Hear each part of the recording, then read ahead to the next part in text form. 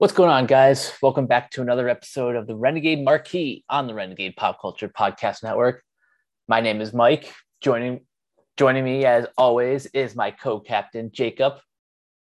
Hello, y'all. And we may or may not have a guest appearance by Brock once we get to, one of the movies that we're covering. On this episode, because August has been a pretty busy month, at least on my end, we didn't really have time to talk about any of the big releases that came out this month. So here, Jacob is going to finish his thoughts on Suicide Squad. And then the Suicide Squad. And then we will talk about Free Guy and the 2021 iteration of Candyman. But before we do that, we unfortunately have to take a moment to mourn the loss of Michael K. Williams, who just passed away at the age of 54.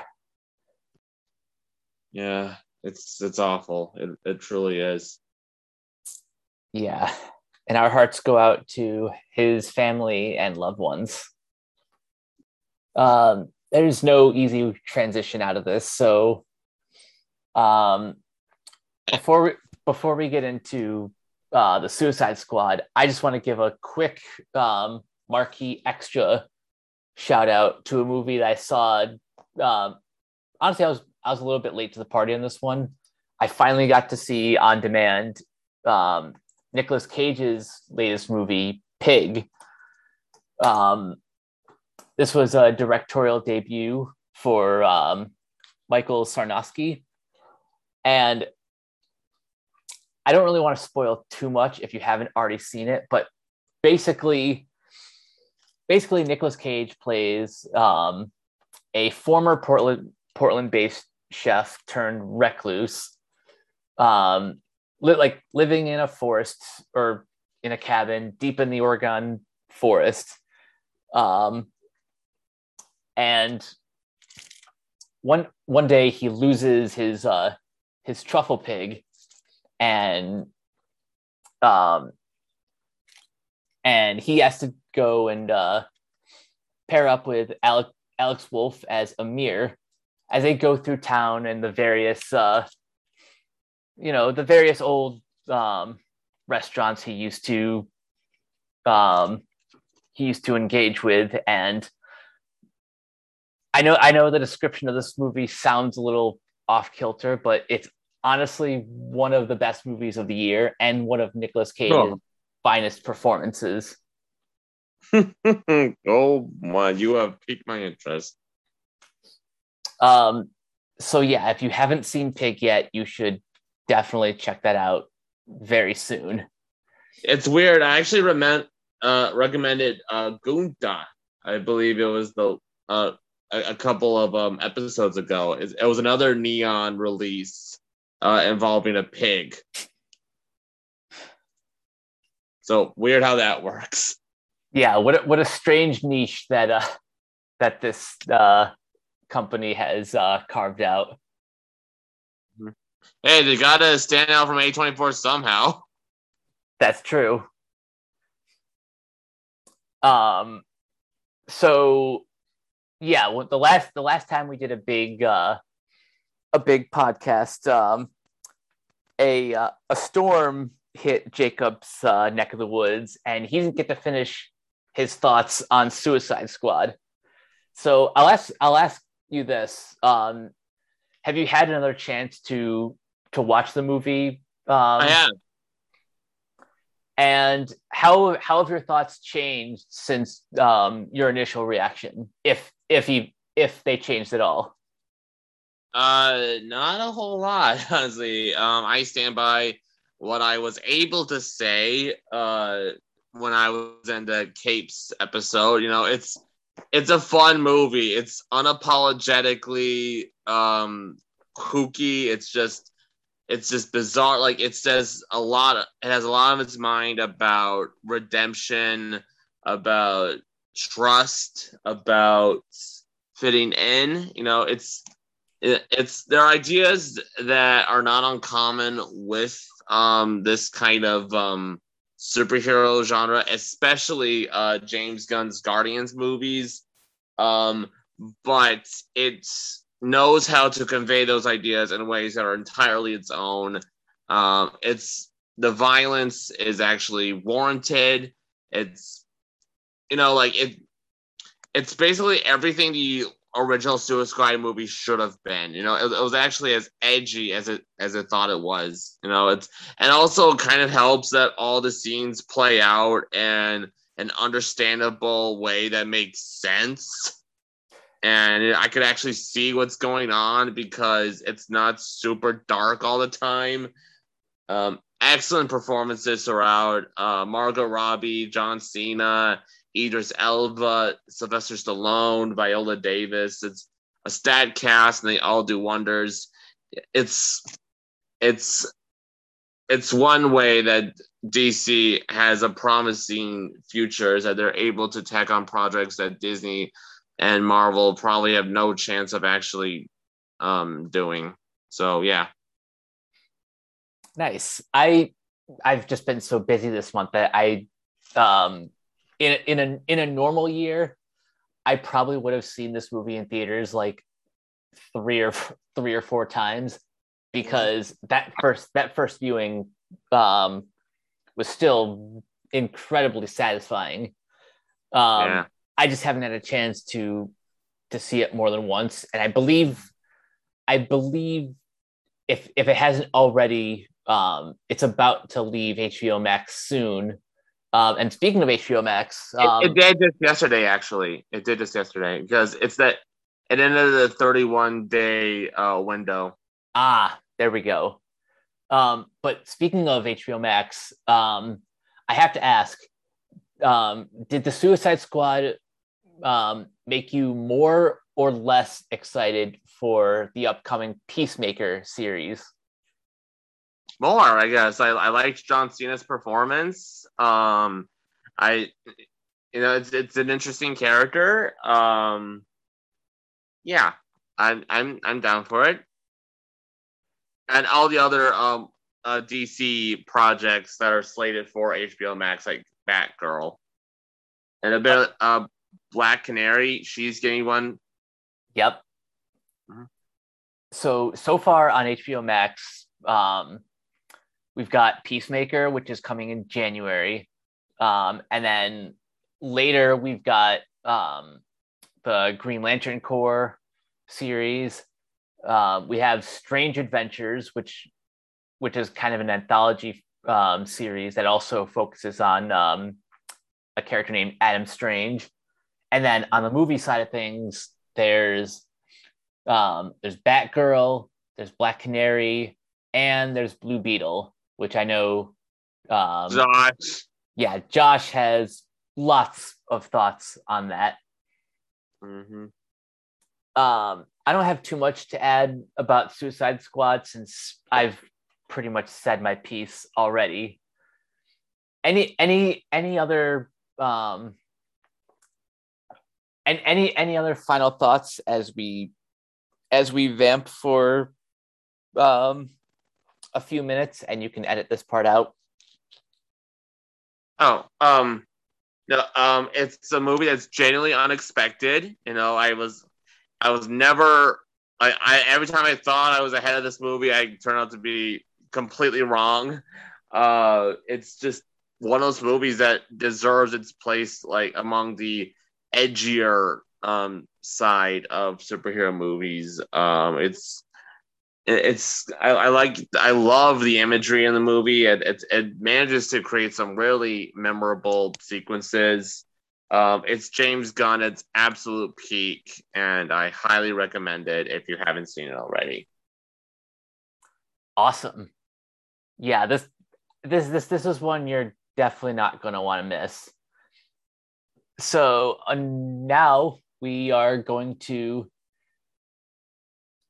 we're going to talk a little bit about Free Guy, a movie that that I know Brock really loved. He may or may not be showing up later in this podcast, but Jacob, I want to hear your thoughts. Your general impressions of Free Guy. Well, it's been a while since I have seen it. I saw it opening weekend. It was like a Thursday night screen, so I don't remember that much from it. I do remember that I was expecting just, really stupid comedy. Like basically it was Pixels meets They Live meets The Truman Show. Yeah. But I had an awesome time with it. It was a genuinely fun, piece of 2 hour escapism. It's got clever humor. It's even got some ideas about how art can be influenced by real life and vice versa. It's a fun, clever movie that knows to take its time, before it just throws everything at you in the climax. Ryan Reynolds is awesome as always. It's just good blockbuster entertainment that I genuinely enjoyed. Yeah, I mean, couldn't have said it better myself. Over on Brock's channel, Organoid Zero, he and I spent well over an hour gushing about this movie because it really was a huge surprise. I mean, I like Shawn Levy as a director. I can tell this is by the guy who did Night at the Museum too. It just has that vibe. Yeah. Shawn Levy at his best is really one of those. He's one of those filmmakers that really kind of captures like that very feel good energy.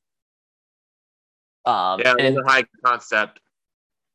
Like and if you only know him from his work on Stranger Things, then well, even that is pretty high concept.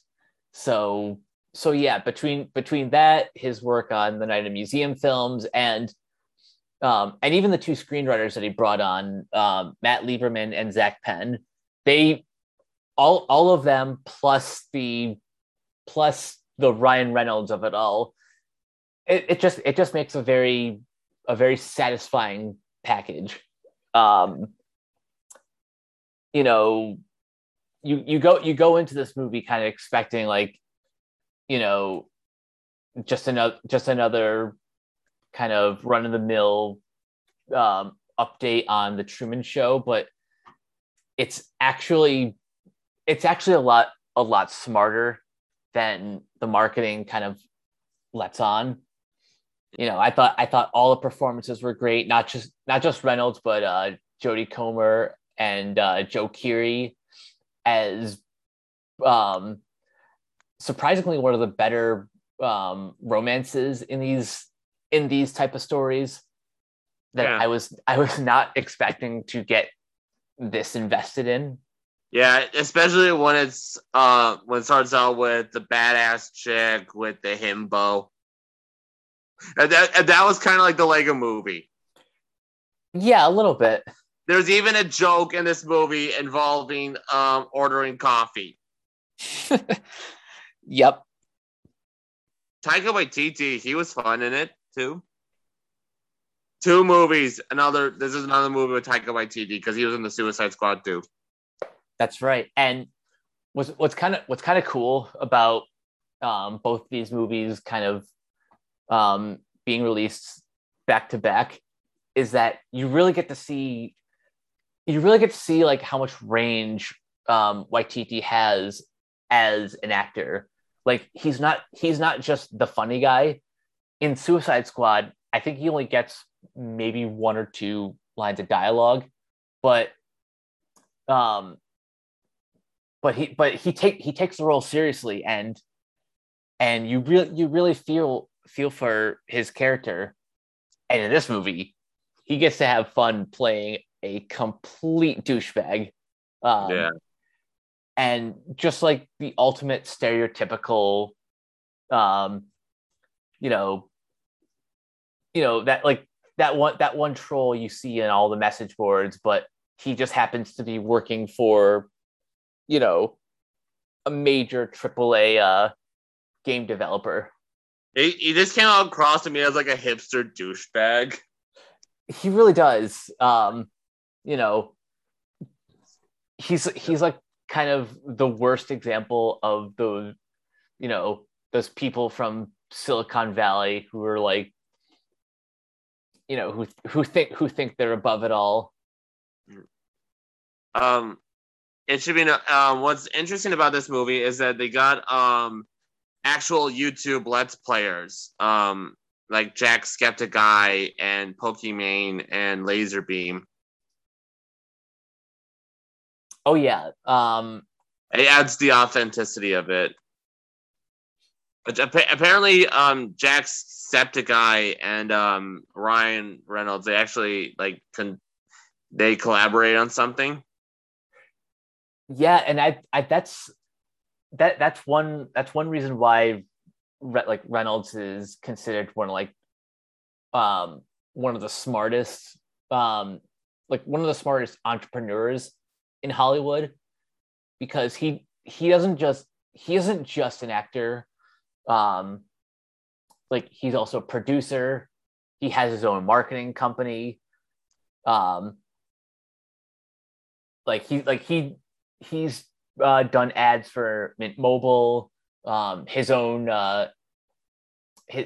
vodka, and what's cool is he'll sneak all of that into the movies that he's in.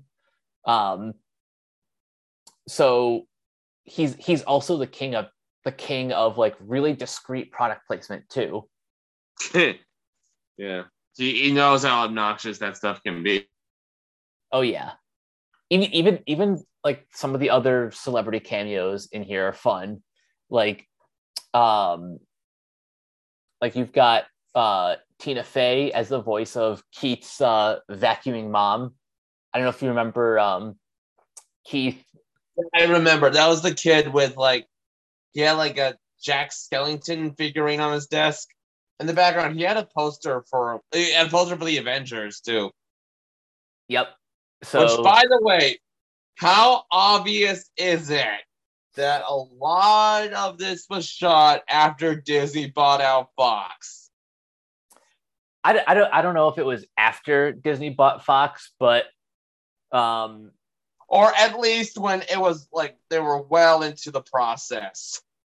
Yeah, I think some of the shots might have been just additional pickups. Like the scene with the lightsaber and Cap Shield. Yeah.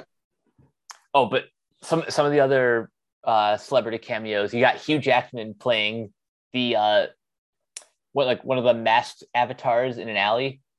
Mm-hmm. Dwayne Johnson is a bank robber, and John Krasinski is the silhouetted gamer in I think one of the newsreels. There's an interview with the guy, and it's very obviously John Krasinski, but his voice is a little distorted, and he's completely blacked out. It's I love this about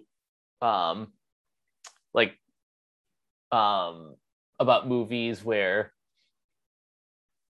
you get all these cameos, all these big names for these little bit parts. Yeah. So it just makes you more pressure on you to actually recognize them. When you hear it makes you feel smart. When you hear a line delivered in a certain way, you're like, wait a minute. Oh yeah. There is one cameo that we also need to mention, Alex Trebek. Oh yeah. The late Alex Trebek makes an appearance, and because of all the delays of this movie, that unfortunately made this a posthumous appearance and a posthumous role. Yeah, man, it's still just kind of very surreal to think that Trebek is no longer with us. Yeah. Um, anything else from the movie that stands out to you? Anything else about the movie? Yeah, I felt genuinely sad when Taika Waititi had Ryan Reynolds like deleted. I was Yeah, like, oh no! I genuinely like that's how good like despite the character guy not being written in a way that's that different from Ryan Reynolds' roles recently. The fact that I was that attached to him, that's impressive. um, I think this might be the smartest. Um, this is like the smartest way to use Ryan Reynolds. His usual brand of comedy. I think it was Movie Bob who described this as um, like the I forget the exact phrase that he used, but he's like um it's like that man I'm struggling to um I'm struggling to describe how he described Reynolds' performance, but it's like it's like that very PG version of Deadpool, but it's more like, oh, I got it. It's the the charismatic wise guy. But yeah, I Yeah. think I think he makes the most out of this character. Oh, absolutely. There's no doubt about that. And then I guess my other favorite some of my other favorite characters were Lil Ray Howery as his best friend Buddy, But yeah. and then I'm always happy to see this guy come up, Utkarsh M Bhutkar as Mouser. That was Joe Keery's character, Keys, his friend at work. Yeah. All of these characters are these are all wonderfully wonderfully well developed characters. Yeah.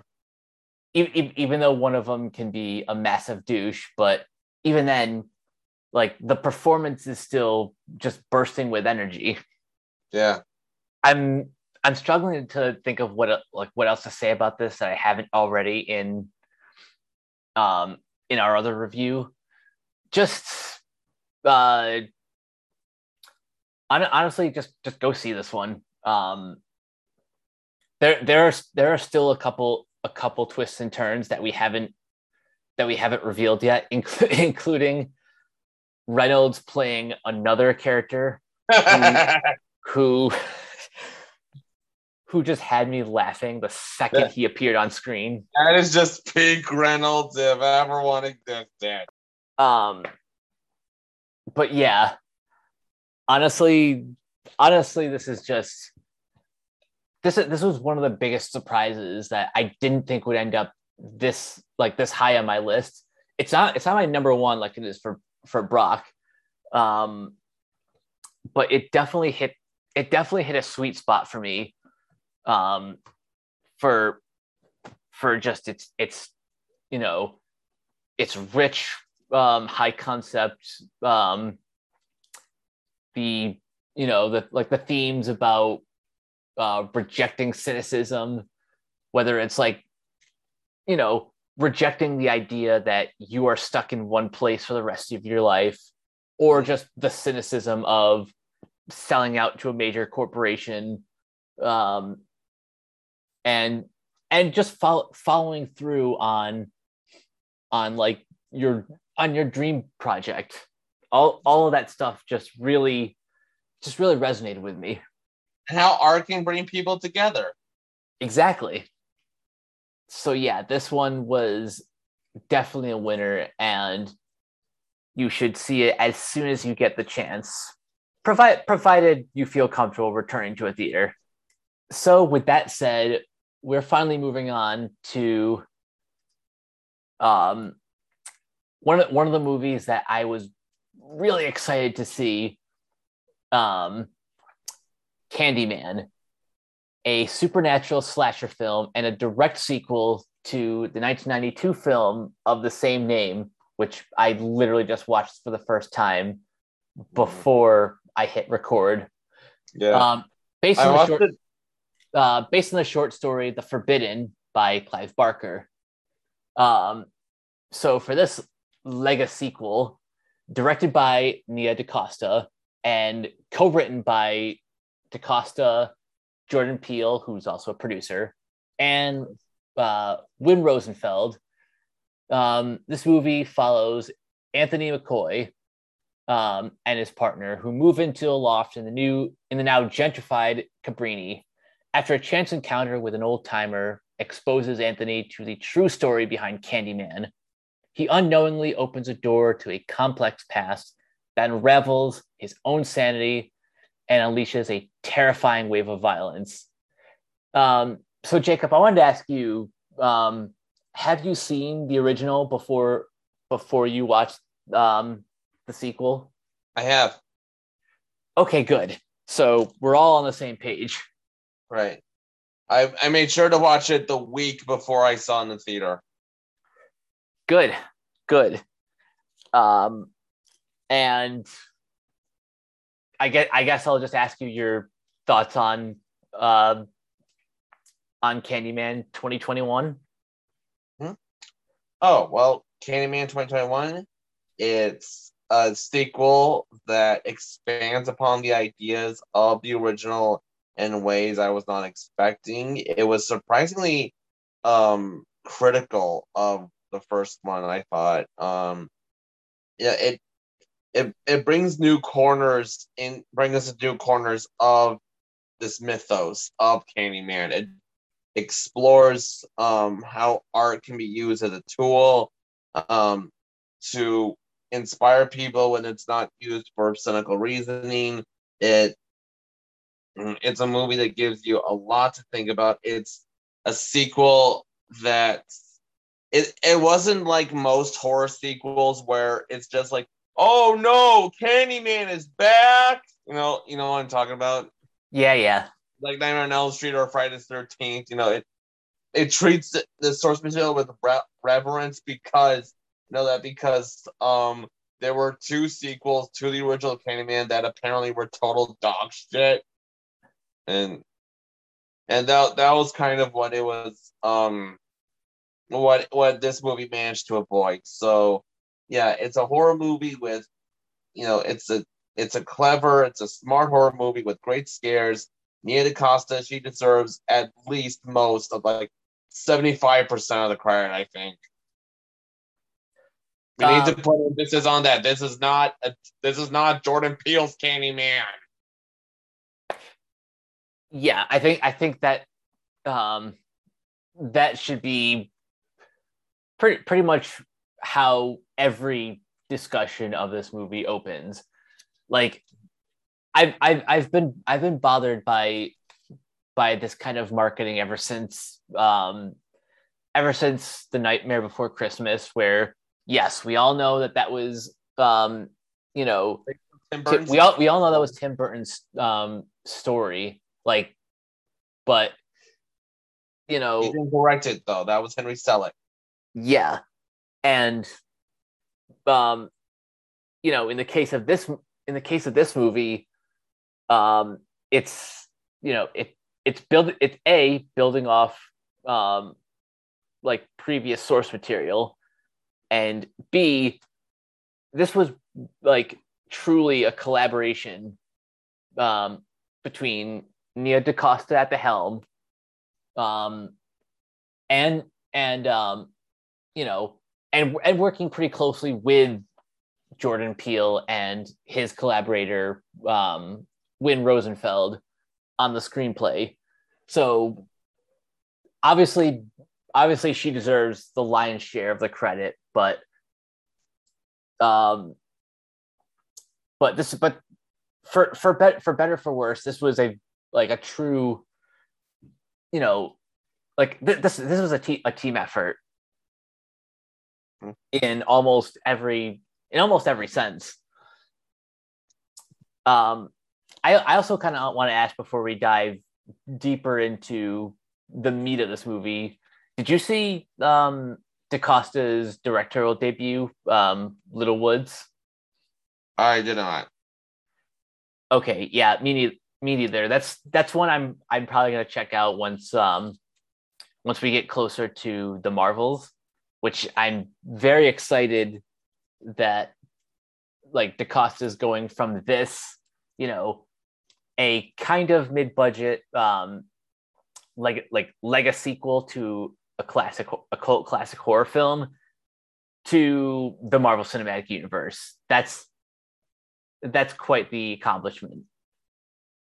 Um, but yeah, getting right into the thick of things. One thing I absolutely love about this movie is like sort of the like just the general reverence of like storytelling and how one particular urban legend gets passed down from generation to generation. Like, Yeah. by the way, we are going to be spoiling things, but we'll try to keep things light. Our lead of this film, Yahya Abdul Mateen II, first of all, is great. I'm like he turns in such a terrific performance. I've always liked him in like in his supporting roles in the past, but this for his first leading performance, this was very, very well done.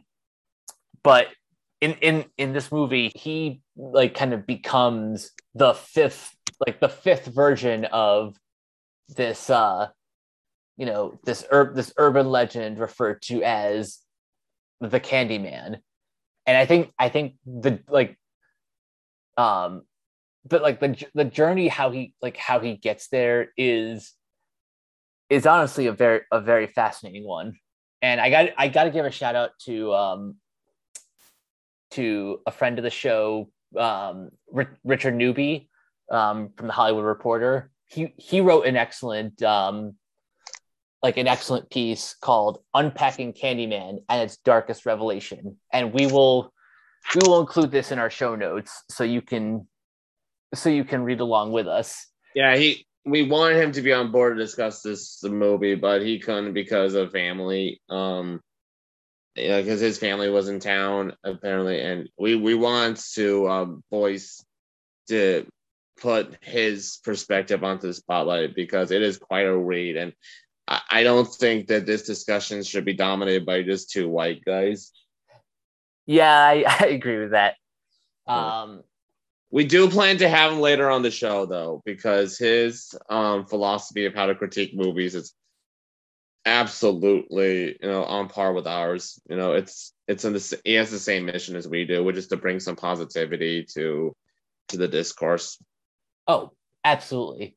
But I think one line I think that really stuck out is towards the beginning. He says, "People are stories. We are made up of the things we say about ourselves, but even more so, we are made up of what others say about us. And those stories get used and sometimes abused in order for the personal to become the communal, for the story to be torn into pieces and disseminated among everyone who hears it until it no longer resembles you at all.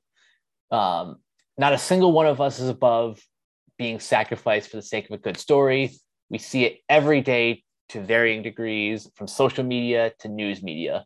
We see people captured by the snapshot of an image, a meme, a headline, and we think we know the story and therefore unwrap the person."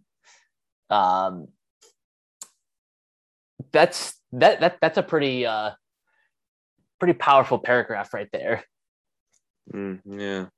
And then he goes on to say, yeah, that's alarming, but when considered through the lens of blackness, it becomes horrifying. And obviously we can't speak on that part, but right. But to see that like kind of depicted in this film is what did you think about that? How like how like a lot of their history has been like kind of warped and twisted to sort of fit a particular narrative. Well, to bring up one example that Richard himself brought up in his piece was what Nancy Pelosi said about George Floyd. That you were sacrificed, and you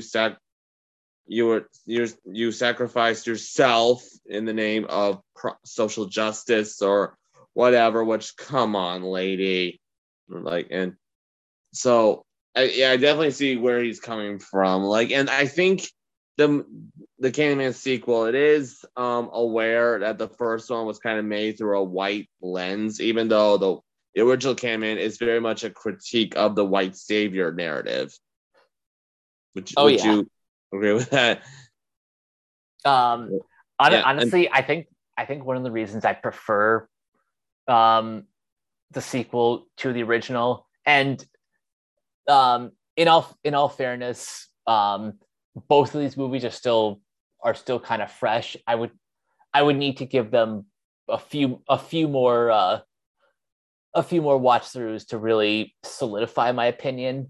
But I think DaCosta's take on this character and like the mythology surrounding him, I find just a little bit more compelling.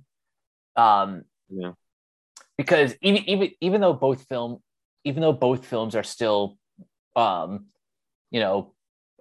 still very politically charged, because all horror is political. Actually, all media is political, but I digress. There's a simplicity in some regard with the original, because it was because it was filmed through a white lens. Like the titular villain comes off more of like the other, and very what's the word, like he's definitely more of like like an outsider, like a foreign threat, like an alien, essentially. Yeah. And I can understand if that's sort of the tone that they were going for. Yeah. Which is why I think the approach that DaCosta and Peele took on this movie, I think it's a much smarter take, and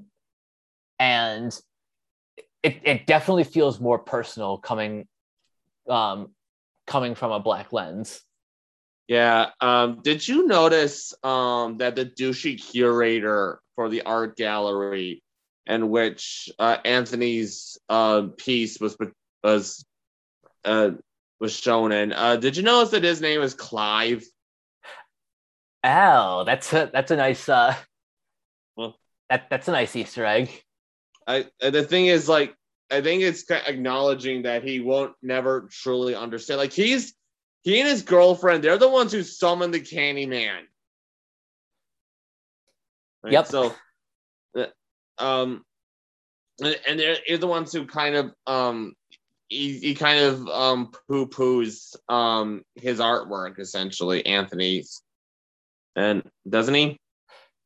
Yeah, he very much like kind of talks down to him. Yeah. And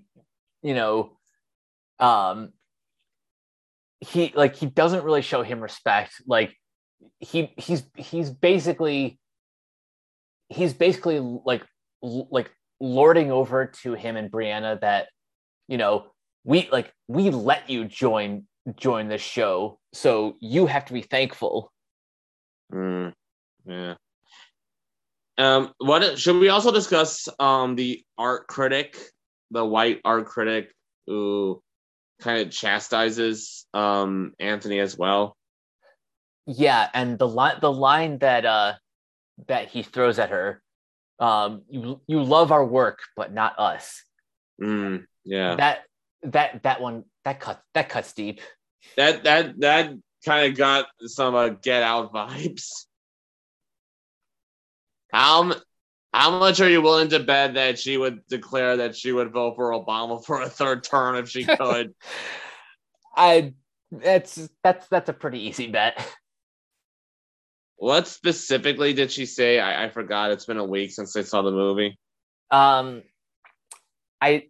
forget. Oh, I think she was just kind of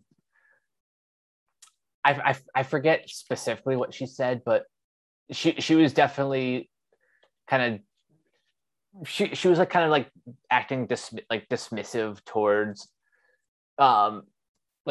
towards like the nature of the nature of you know, the like the piece that he has on display.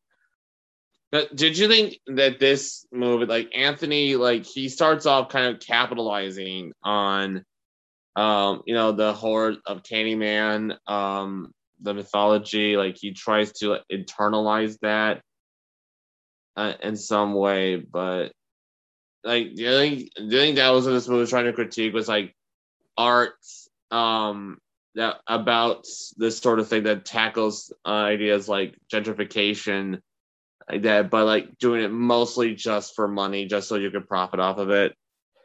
I mean, that seems to be at least one of the themes that, And without actually intending to inspire anybody, because his girlfriend, she creates art to deal with the trauma of losing her father to suicide, but then that art curator, the other one, later in the film, she tells her because her work has nothing to do with Candyman, then it's pretty much worthless, and they have no place for her art there. So like a lot of what I have to say about art is it basically boils down to art doesn't exist in a vacuum. Like people bring so much to people. You will bring as much or as little to a piece, depending on their background. Or yeah, that's why I can't fully get behind the idea of separating art from the artist. It's one of those philosophies that only works in theory, but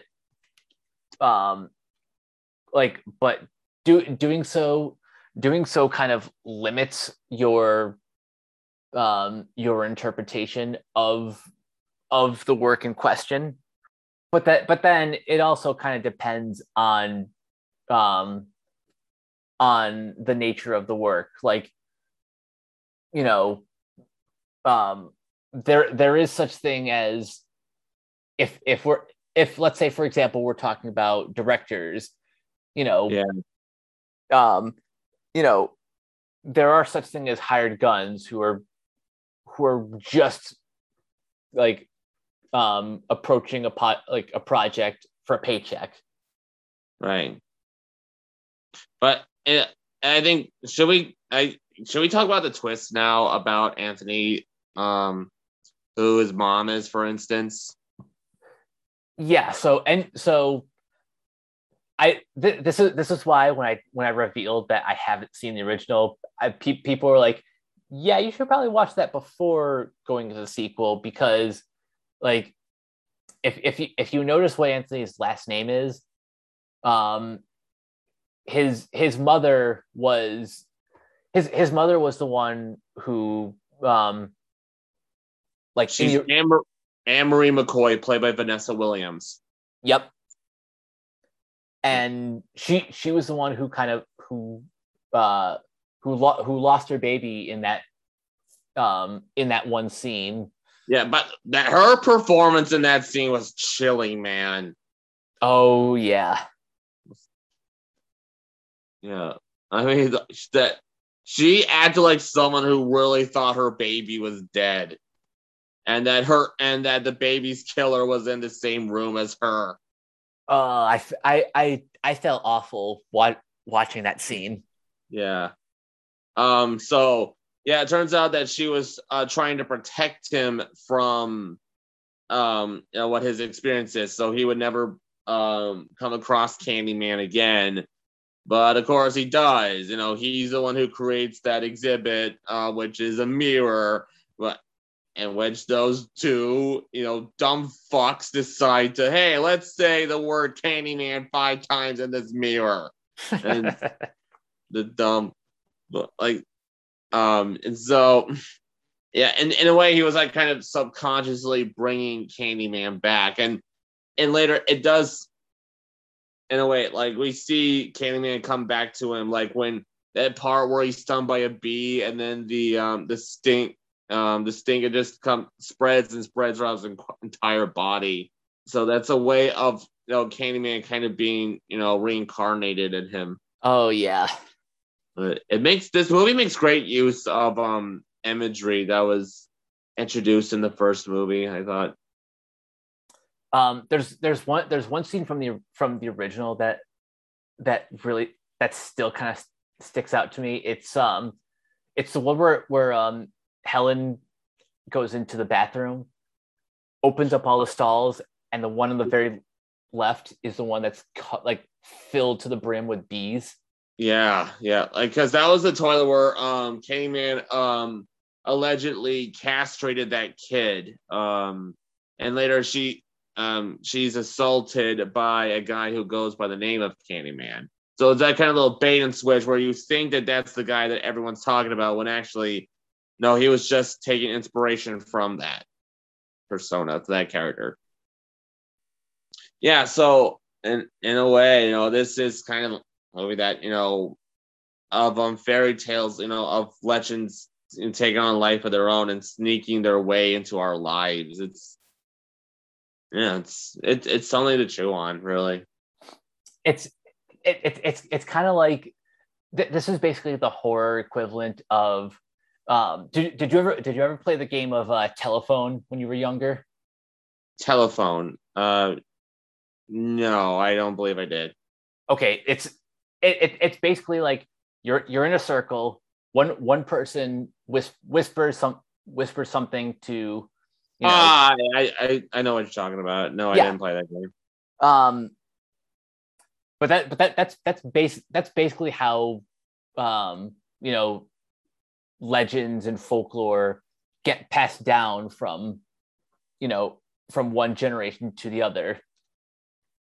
So it's kind of cool to see that being explored here, but with obviously a much darker edge.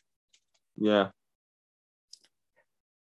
Now, was there anything about this movie that didn't work for you, or you thought could have been improved?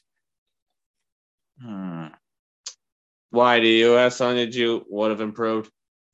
I mean, honestly, the only thing that I said was, I thought like some of the attempts at humor were, not every joke landed.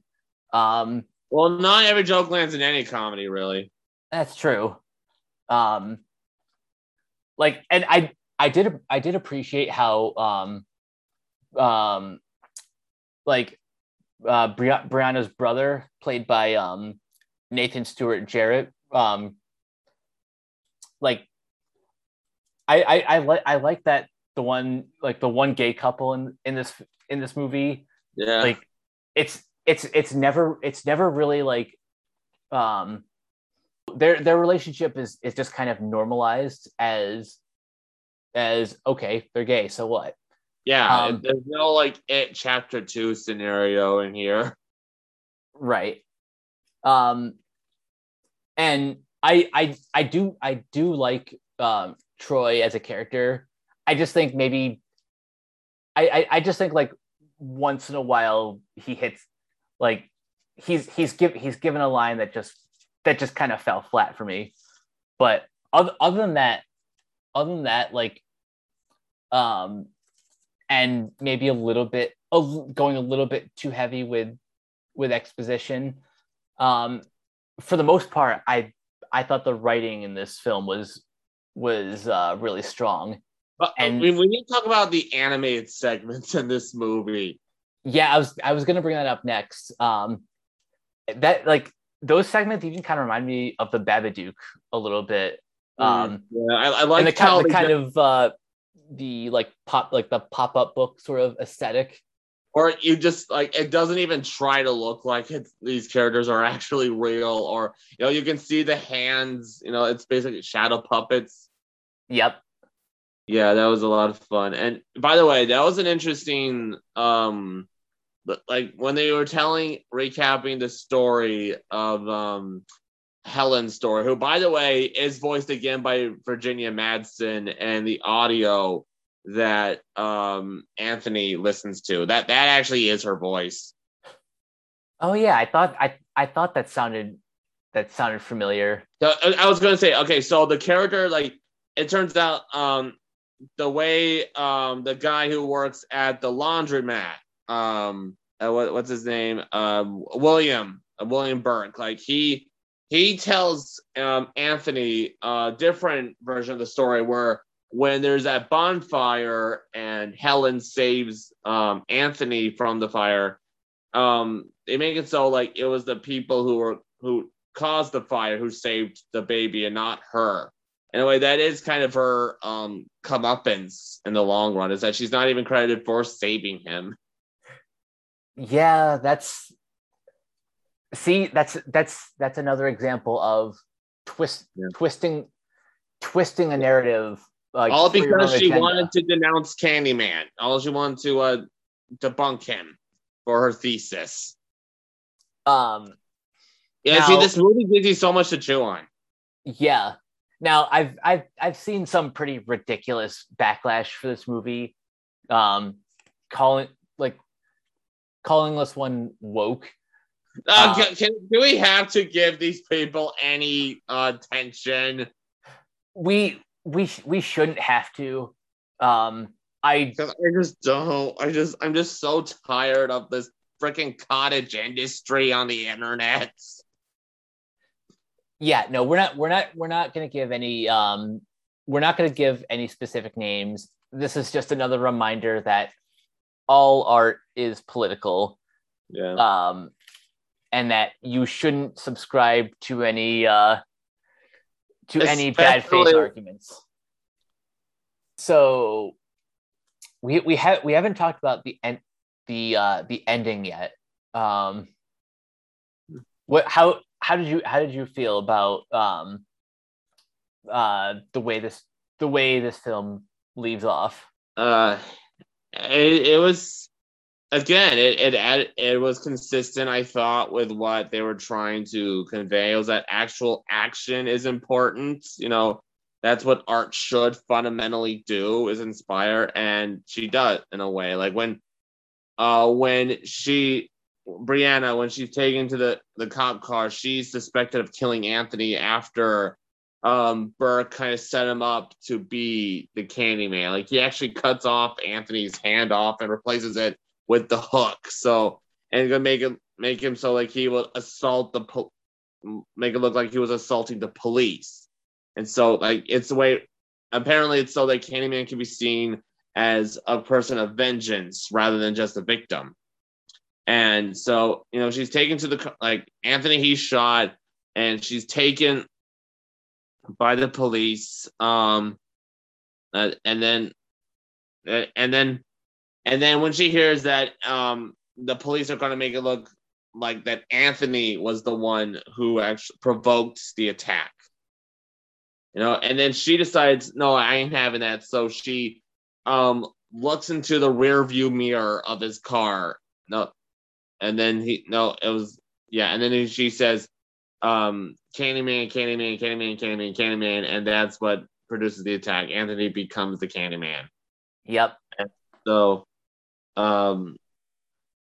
so I thought that was, it was cool. It was satisfying. Yeah, I actually really like that ending, and I wanted to point out the last paragraph in Richard's write up. He says the result of telling everyone is that Candyman no longer exists as an urban legend, but as a new religion. Candyman isn't a martyr, but a deity deciding who is innocent and who is not, who is contributing to and benefiting from the disparity created by systemic racism and who is not. He's Old Testament style Black God, and depending on the viewer, there's nothing more powerful and nothing more terrifying than that idea. We're all stories, but in the end, Candyman decides which ones are sweet enough to save. Couldn't have said it better myself. Now, with that said, since we're recording this well after its opening weekend, first of all, how do you feel about Nia DaCosta being, the first black female director to have a film open at number one? That's awesome for her. It really is. And she deserves that success, Yeah, when she's able to breathe such fresh new life into a horror franchise. Good on her. I hope that she has a very prosperous career after this. I do too. I'm looking forward to the Marvels. I really am. Same. I was a little taken aback hearing that though, because it's like, really, she's the first. Like, it puts things into perspective. It really does. And another question I have,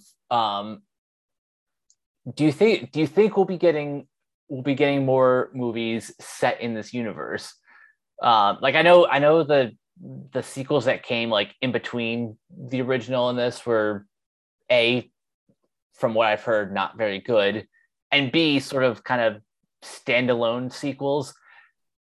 I don't see why it wouldn't. I mean, this movie's destroying that old continuity, and it gives new fertile ground for any other takes of Candyman. I don't think it's unreasonable to think that, given reboot culture that we currently live in, this is one that if I can see it getting more sequels and spinoffs, and I'm down for that. You know what? Honestly, I'm kind of down for it myself. If for no other reason than, A, it gives Yahya Abdul-Mateen II a franchise to call his own. Yeah. And B, it kind of continues the sort of theme of legacy with exactly. Yeah. As long as they start every succeeding movie with Sammy Davis Jr.'s cover of Candyman. I'm surprised they didn't do that in the first one. It's so obvious. I know, right? I was kind of waiting for it, like watching the original, but I guess its association with the franchise is a little bit more recent. I can't say that with any authority. I just know that like the song is very catchy, and I don't know, it kind of fits well with with this character in a very ironic sense. So any final thoughts on Candyman, whether it's the original or the 2021 film? Candyman is a sequel that breathes fresh new life into the franchise. It finds new ways of continuing the ideas of Candyman in ways that are interesting in its own way. It stands out some good, generally scary moments, like one involving white girls in a bathroom. Some great, scary imagery, but doesn't overdo it. It's a good one. It really is. Yeah, and for anyone who hasn't seen the original, I would say both of these make for great companion pieces. The first movie is it's good, but it's definitely a product of its time. Like both because of its white lens and just the fact that the story is a little bit it's a little bit more in my opinion at least more bare bones in terms of the narrative focus, because I think the first one is more of like a almost like a detective mystery. There is thriller. Subtext though, definitely, right? There's still there's certainly subtext, but the 2021 film is it's almost like a video essay that critiques the original while continuing the legacy. It's not quite Starship Troopers. Not a lot of things are. Yeah. I still can't believe that movie exists. That is one of the cruelest adaptations I've ever heard of. Honestly, I think that approach really works for it works for material that go on, Mike. It like the Starship Trooper approach. It works for material that that you can find like that one angle to really deconstruct how it all works. Yeah. And as far as like the future career of Nia DaCosta, I think she has a bright future ahead of her. Like I'm super excited for the Marvels, and after that, I kind of hope she continues just putting a fresh spin on like a variety of different stories. Like she's even gone on record saying like she doesn't necessarily want to be tied to one particular genre. Like she doesn't want to be she doesn't want to be kind of typecast as just focusing on Black trauma. Like she wants to tell a superhero story, so she's doing that. With this movie's theme. That's consistent with this movie's theme. Exactly. The sky's the limit for her. She can do whatever she wants next. Right. All right. But I think that'll do it for this episode. These three movies couldn't be any more different.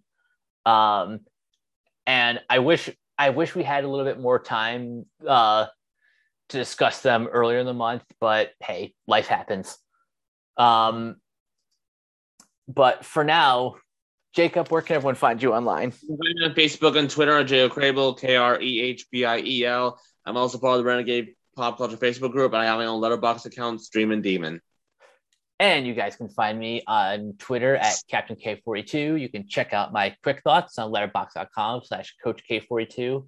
And you can find me in all the various Facebook groups just at my name. You can follow Renegade Pop Culture on Facebook and Twitter at Ren Pop Culture. Look for us on Podchaser. Listen to all of our podcasts on Anchor, Spotify, Apple Music, wherever you listen. And last but not least, everything can be found at renegadepopculture.com. Need an escape? So do we. That'll do it for this installment of the Renegade Marquee. Thank you guys for joining, and we will catch you guys later. Peace out. See ya.